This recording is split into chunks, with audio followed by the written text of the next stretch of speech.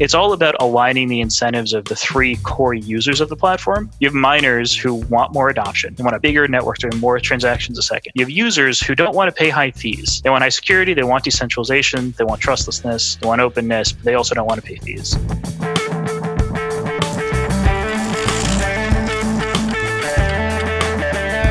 And businesses who want to know that if they start using this platform and they start congesting the network because, think CryptoKitties. It launches and then Ethereum gets clogged for a week. They want to know that the network can grow to support the throughput that they now need because they found their product market fit.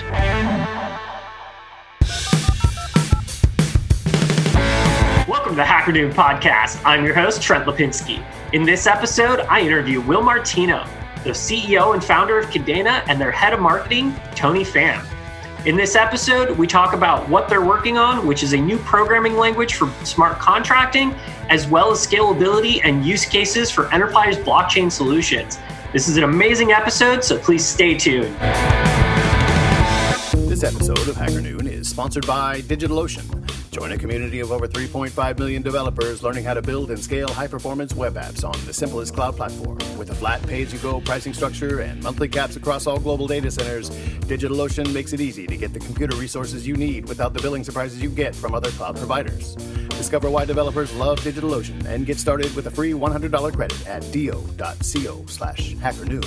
Full-stack developer Austin Pocus. We're using it to host a discourse site. So basically they give us a machine and we run a Dockerized instance of Discourse on there. Gets a few clicks and Discourse is ready to rock. With DigitalOcean, they have a marketplace where you just click, I want Discourse, you provision a droplet, and you're good to go. Welcome to the podcast. I'm here with Will and Tony. Hey guys, tell us a bit about what you're working on. Hey, thanks for having us, Trent. I'm Will Martino, co-founder and CEO of Kadena. Kadena is focused on building a blockchain platform that can really help people who have this vision for changing the world have the tools they need to depend on to be able to take that vision into production. I think that a lot of people are underserved by these amazing visions of this decentralized future, but when they go to actually put rubber to road, they have trouble. So Kadena is focused on having a smart contract language that's easy to use and incredibly safe. It's good for everything that you want to do with the blockchain. It's actually meant for people who are technical and understand the domain, but may not be engineers. And it also has formal verification because those same people deserve the same level of security that you get for aerospace engineering. This language is meant to also be embeddable because we need to have a standard for smart contracts. They're incredibly expensive systems to build and to make safe. And Pact, our smart contract language, is one of these. Right now it runs on our private blockchain, Scalable BFT, and our public blockchain, which is now in testnet, called Chainweb. It's a braided, high-throughput proof-of-work protocol. Awesome.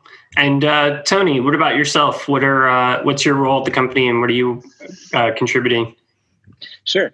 My name's Tony Pham. I'm head of marketing at Kadena. I actually just moved to New York from San Francisco at the end of last year. So got a wintry welcome. And then a lot of what I'm working on is helping to make the awareness and the engagement of our tools be more accessible. I like to say if someone like me can already start to be playing with Pact, it's possible for anyone. Awesome. So, Will, I've got to ask, so, you've got quite an extensive background. Can you go a little bit into how you got into this space and some of the things you've worked on in the past?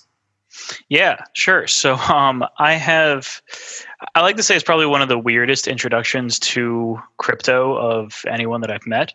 And that's because I initially started working on blockchain-related projects at the Securities and Exchange Commission.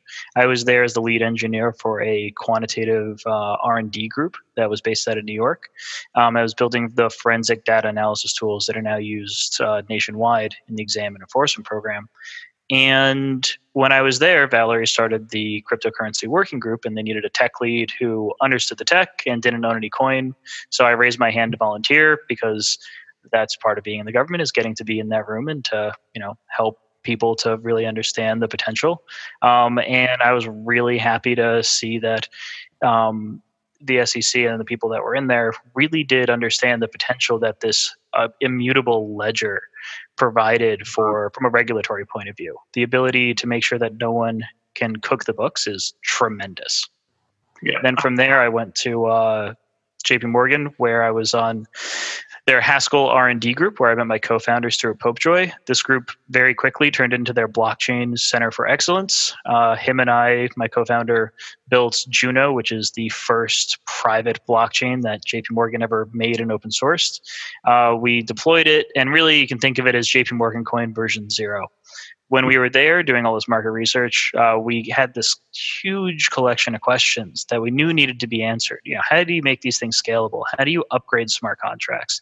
How do you make an executive able to actually understand the contracts? How do you integrate it with a existing back office? And we had all these questions, and we had all this experience, and realized that JP Morgan wasn't the right place to push the envelope for emerging technology. So we left and founded Kadena, because we wanted to see if we could answer these questions, and we did. Awesome. Yeah, I mean, I have so many questions because you've come from both like the regulatory side, then you were on the banking side of it. So it's just a unique perspective to be able to come into this space from both of those, because, both of those are kind of the major concerns in this blockchain space is, how do we comply with regulations and make sure that, we're building something that makes sense, that's legal. Then on the other side, how do you scale it? How do you apply it, when it comes to banking technology, and what are the implications of that? So what were the major conclusions that kind of led you to Kadena and what you're working on? I think the first one was that smart contracts needed way more R&D. When we were at JP Morgan, Stuart, my co-founder, built I think it was the first version of the EVM in Haskell. It's called Masala. It's open sourced. He actually got challenged by one of our common friends who was his first hire on this desk to go and build this thing on his vacation. So my co-founder being Stu, went to the beach and came back with an EVM interpreter. He wrote a program to parse the PDF yellow paper into like 80% of the program. Still don't understand how he did that, but it's impressive. And he comes back and he says, man, this is never going to hit production, because he has experience building production systems in finance. His background is also pretty interesting because he's the main designer of our smart contract language, Pact. His background at JP Morgan before I met him and before he was on this desk was rebuilding a trading platform that sales traders use to now make $30 million every year. And when he was rebuilding the system, it's a quantitative trading platform. The way that it gets used is that a trader gets called by an account, one of their clients, and their client says, I want my portfolio to do X, Y, and Z when the market does A, B, C, but more complicated than that, but a quantitative strategy. He made a system that not only he redid the whole back office and back end so that it would be much more performant, but he actually gave these sales traders who aren't programmers but are nonetheless technical, he gave them a descriptive language for describing these strategies, to the extent that now you have sales traders who will live code most of the strategy on the call with the client. Call and it ends, they go and they finish the strategy up, it hits QA in 24 hours, and then it's in production 48 hours later. Now, for people who have a background with tech, you're going to think, holy crap, you have non-engineers building software that's running in production with hundreds of millions of dollars of money at stake. That's a big deal. And he learned a lot from how to shape a language to make it safe. So then after that, he basically took 3 months off to go and learn Haskell because he was interested in it, and then came back to this research desk. And that's where I met him. So when he did the EVM, he already had this background of deploying a language into production for transactions that is designed for safety and kind of lucidity is the word that we like to use. It's obvious how the thing works. It makes it hard for bugs to hide. And between that and building an EVM, he just knew, you know what? We're going to have to do something from scratch. We're going to have to go to first principles and rebuild it from the ground up. This episode of Hacker Noon is sponsored by DigitalOcean. Join a community of over 3.5 million developers learning how to build and scale high-performance web apps on the simplest cloud platform. With a flat pay-as-you-go pricing structure and monthly caps across all global data centers, DigitalOcean makes it easy to get the computer resources you need without the billing surprises you get from other cloud providers. Discover why developers love DigitalOcean and get started with a free $100 credit at do.co/hackernoon. Full-stack developer Austin Pokus. We're using it to host a discourse site. So basically they give us a machine and we run a Dockerized instance of discourse on there. Gets a few clicks and discourse is ready to rock. With DigitalOcean, they have a marketplace where you just click, I want discourse, you provision a droplet, and you're good to go. Interesting. Because, yeah, I mean, there's so many different challenges when you're dealing with blockchain tech and smart contracting. I was in an event with a bunch of lawyers and we were talking about, how you can use this tech in the legal field. And, a lot of the conclusion all the lawyers were coming to is I have to go learn how to program now because I'm going to be out of a job in 10 years if I don't. And that's kind of a reality, I think, that's going to, face a lot of different industries, especially as we move towards automation. But at the same time, if you're writing languages like the one you're working on that are easy to learn for executives and lawyers and different people like that, that changes the entire game because now they can just focus on an easy to learn language rather than having to, go learn, Ethereum or some of these other blockchains. Absolutely. And one of the cool parts of focusing on legibility and learnability and ease of use for these non-programmers is that you end up in the situation where the computer also has an easier time understanding the code too, because you've boiled down, you've taken away so many of the places where there could be something that isn't obvious. And by doing that, we actually found that we could do formal verification and be first to market with user code formal verification. We demoed it, I think, 2.5 years ago at this point. And user code formal verification, this term gets thrown around a lot. But what it means is it's really like the goal for a lot of projects in 3 to 5 years is to have this feature.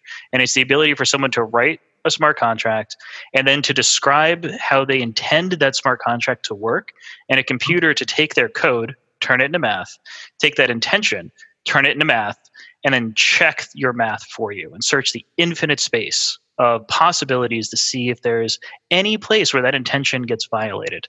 This is not future tech.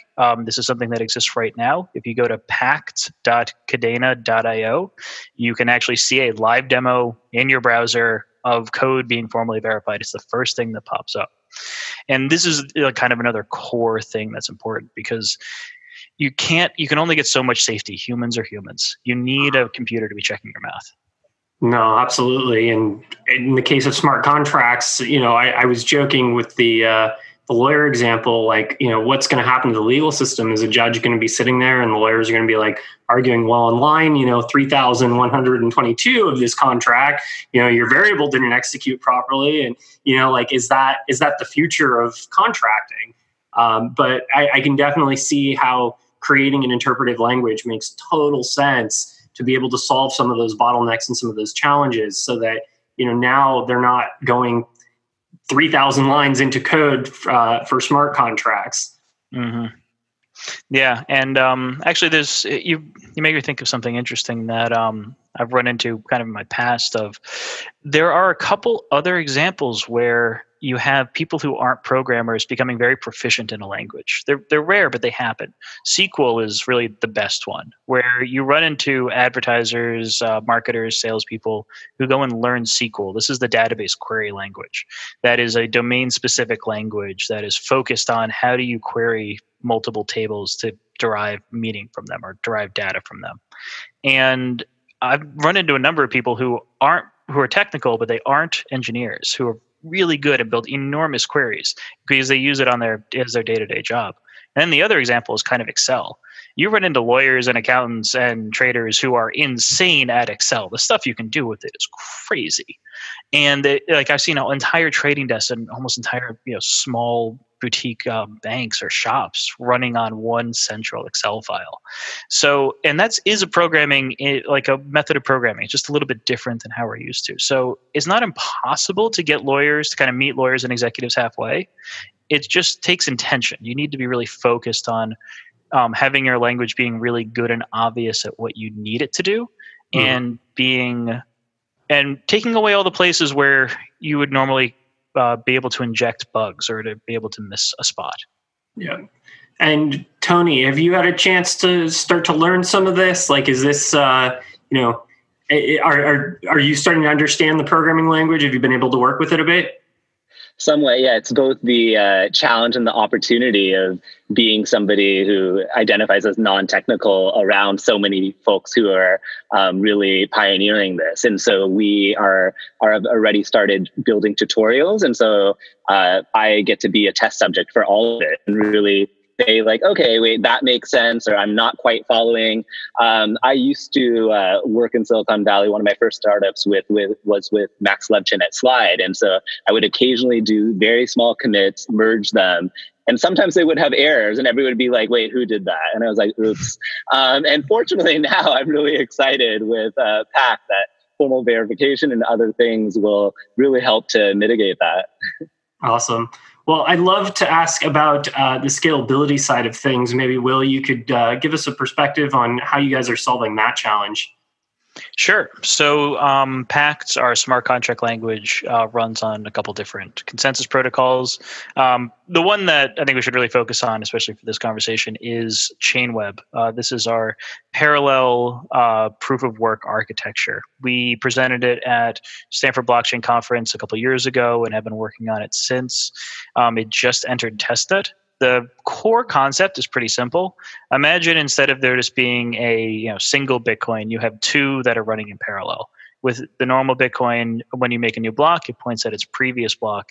With this parallel Bitcoin, when you make a new block on one of the two chains, that block points at its previous block and that of its peers. So it points across the gap between the two chains.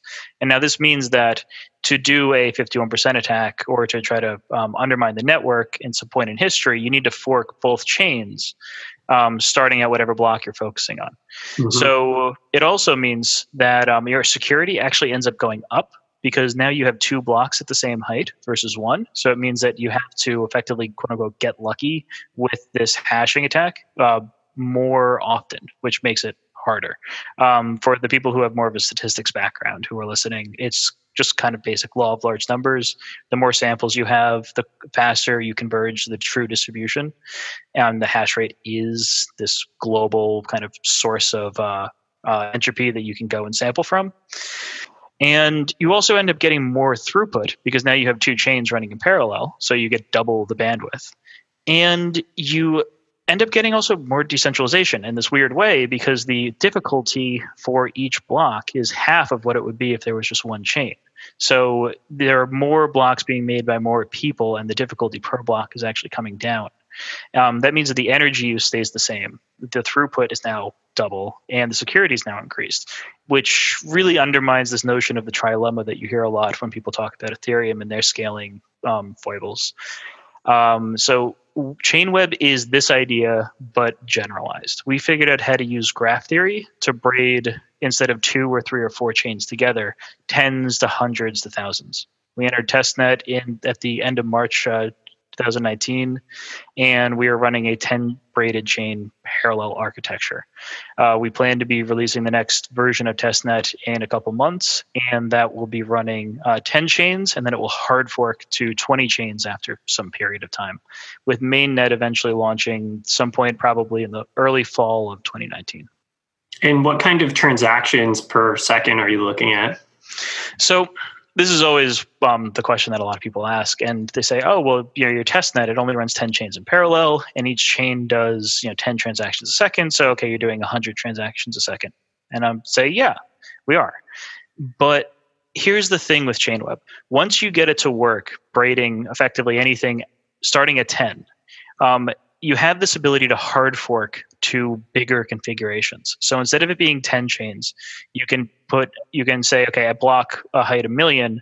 We're now going to have 10 new Genesis blocks that are for the 10 additional chains that are being put into the network. We're going to have a 20 chain network. The difficulty of all of the block gets halved. The block reward gets halved, and the energy use stays the same. Your throughput's now doubled, and your overall and the actual security increases.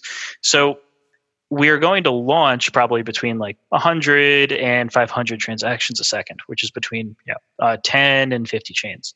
But as congestion increases because people are using it, and adoption means effectively just congestion, and fees start to go up. Anyone who's a user of Ethereum for any serious business knows the pain of, I have a smart contract running on Ethereum, 2 ICOs that I don't really care about are running on Ethereum, and now the fee per transaction is $10. And this business process that I was running on Ethereum now costs $10 per step, and it's just this huge problem. So as adoption increases, that's what motivates Chainweb to hard fork to bigger configurations. It's all about aligning the incentives of the 3 core users of the platform. You have miners who want more adoption. They want a bigger network doing more transactions a second. You have users who don't want to pay high fees. They want high security, they want decentralization, they want trustlessness, they want openness, but they also don't want to pay fees. And businesses who want to know that if they start using this platform and they start congesting the network because, think CryptoKitties. It launches and then Ethereum gets clogged for a week. They want to know that the network can grow to support the throughput that they now need because they found their product market fit. Chainweb aligns all 3 of these because the answer is, when the need is demonstrated, hard fork to a bigger network. Mm-hmm. And what are some of the use cases that you're seeing on the business side of that component? Because really, at the end of the day, I think that's where a lot of this stuff actually comes into application. Is how are major enterprise companies going to leverage the blockchain and what you're building?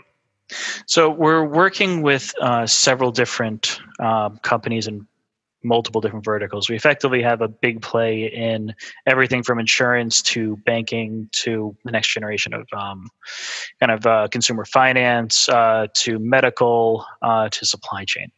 So the use cases are really focused on this notion of a hybrid blockchain that we talk about. So Kadena, it kind of cut its teeth on the enterprise blockchain side. We built our system to be able to support the gnarliest, most sophisticated enterprise workflows that you can think of, because we knew that if you don't start knowing that you can support those, you won't be able to grow the network to be able to support them later. It's the problem that Ethereum hit in enterprise, is that Ethereum was built for public use cases, for tokenization. And when people tried to take it and actually use it inside of like JP Morgan, for example, the language just wasn't designed to support their needs. I mean, just as things as basic as upgradable smart contracts and having error messages when things break just aren't part of what you need to make a token work on a public side. But in enterprise, you need these things, and you just can't get anywhere without them. So we're all over the place, have partnerships, and have been working on with these various partners for over 2 years at this point. We're in a couple Fortune 500s. We have some small startups. Probably the best way to think about this hybrid use case is a company called Remedy that we're working with. They are effectively a bootstrapped startup that has a Ethereum-based application for medical data that's running right now in Mongolia, and is going to be coming to the US, and they need to redo their entire stack because their current solution just isn't up to the task of dealing with both HIPAA compliant smart contracts and the throughput that they'll need. So we're working with them on helping them to move to this next generation of architecture off of, I think they're using Quorum for their previous one. Okay. So, and what they use this hybrid approach for is that the public side is going to have a smart contract that is effectively like a gateway or an API. Think of it like a shopping cart almost on the public network. And there's going to be this private network that runs on our private chain, which right now is Scale BFT, that runs a lot of the more privacy concerning parts of the application, including encryption at rest and decentralized replication, all these things. And these 2 different parts are linked by effectively like a server and Oracle, but they're linked in a way that allows the trust from the public to extend into the private and allows the private to be guarding the security of the data that they find or the data that they're collecting in a way that is compliant to some of the most stringent regulations, which are HIPAA. And do you have any favorite use cases that you're seeing or that you think or predict that blockchain will be able to solve? The ownership of data I think is a good one. So Remedy is one of my favorite ones to talk about. Security tokens I like. I think that they are really more leading towards enterprise adoption or enterprise use cases, because as people start to figure out, okay, what are we going to securitize with these security tokens? A lot of the time they're things that big enterprises own. And that kind of leads into, oh, well, why are we just securitizing this asset that the enterprise has? Why don't we also use a private or hybrid blockchain to solve some of their other business needs and incorporate that into the solution? But overall, where I see the whole space going is a sharing economy, an enterprise sharing economy. This is one where you're redefining how consumers and businesses interact. I don't really think that we're going to see how the definition of a corporation is changed over the next 5 years. I think the corporations have been around for a long time, and that they probably represent a reasonable way of organizing people. That being said, the way they interact can be dramatically influenced. So one of the things that you can't do with any of our competitors' technology is the ability to have a smart contract that can import another smart contract on a public network in a way that's safe, where if that imported contract blows up, your contract doesn't blow up. Where if that imported contract gets, let's say, upgraded to do something malicious, it doesn't affect your contract. Because this then allows you to have what are called effectively smart services, where you can have an API or a contract that's providing data or providing an integration to some real world physical processing system. Think getting a FedEx shipping label, for example, to another contract. And it's doing this for a fee. This was one of the two things that Ethereum was supposed to be able to do when Ethereum launched. It was tokenization, which they nailed and made many billions of dollars on, and smart contract interop, which they abjectly failed at. Parity multisig is all the evidence that anyone needs. Parity multisig is still a problem, and the Twitter war about whether they're going to upgrade or not is still going on. Mm-hmm. And it's a very simple thing that is impossible to happen in our system, where you have a multisig contract that is the parent contract. It gets imported by a bunch of instances of that contract that are locally owned, and then someone pokes the parent in the wrong place and it blows up. And now everyone's wallets are locked up, and there's still $200 million in there, and no one can get it out. We don't have that problem. When you make that instance, that child, you snapshot the code from the parent. So if someone breaks the parent, that's fine. You still have your own copy, because the code that you put on chain and that you test and that you formally verify and that you've reasoned about and thought about and sweated about and worked on for months or weeks, that code, no one else should have the right to change that code. What you put on there should be sacrosanct. Now, people can say, if I'm importing someone else's code for some service, that service can say, you know what, I don't want to sell to you anymore. You know what, I want to actually increase the fee, and I don't want to use, and it's my contract, so I don't want to use that service anymore. That's okay. But no one should be able to break your contract in such a way that you can't go and move the money anymore. So it's essentially data isolation for smart contracts. Is that correct? Closer to code isolation, I would say, where a lot of the times, like the way it works in Ethereum is when you import a contract, you just jump to that contract and then you execute the code that's there and then you come back. But there's no way to reason about that jump. Mm-hmm. So you can't just say, oh, I'm only ever going to jump here and then nothing else is going to change. That code has state, and if that code has state, then it can break. The way that we do it is instead of doing that jump, we just copy, paste into yours on chain. No one can affect it. You're the only person, because we have upgradable contracts. You can define how you go and you change the way the code is running, but no one else can touch it. Awesome. So I got to ask, since this is the Hacker Noon podcast, what is some time in your life that you've had to hack something well? So most epic hack has to be at the SEC. This was me probably cutting my teeth as at least a mid, if not a senior engineer.